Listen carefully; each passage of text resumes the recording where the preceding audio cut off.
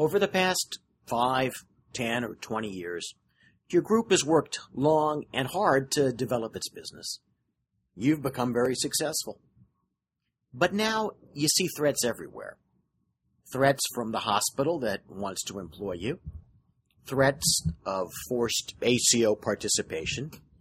Threats of replacement by paraprofessionals.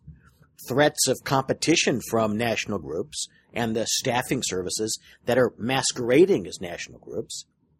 Threats of competition by breakaway partners, employees, and subcontractors who think that they can do it for less and who fear replacement more than you do.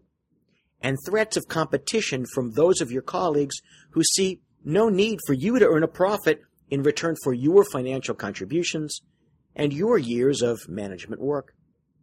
So, as a result, you've circled the wagons, protecting your group and your position from both internal and external threats.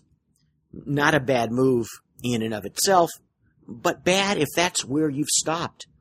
That's because adopting a purely defensive position can never advance your future. It can only delay something from happening to you. In order to succeed, you need to cause the happening.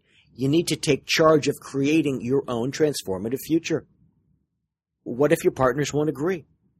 That's why strong leaders are required, and why participatory leadership is in reality an absence of leadership.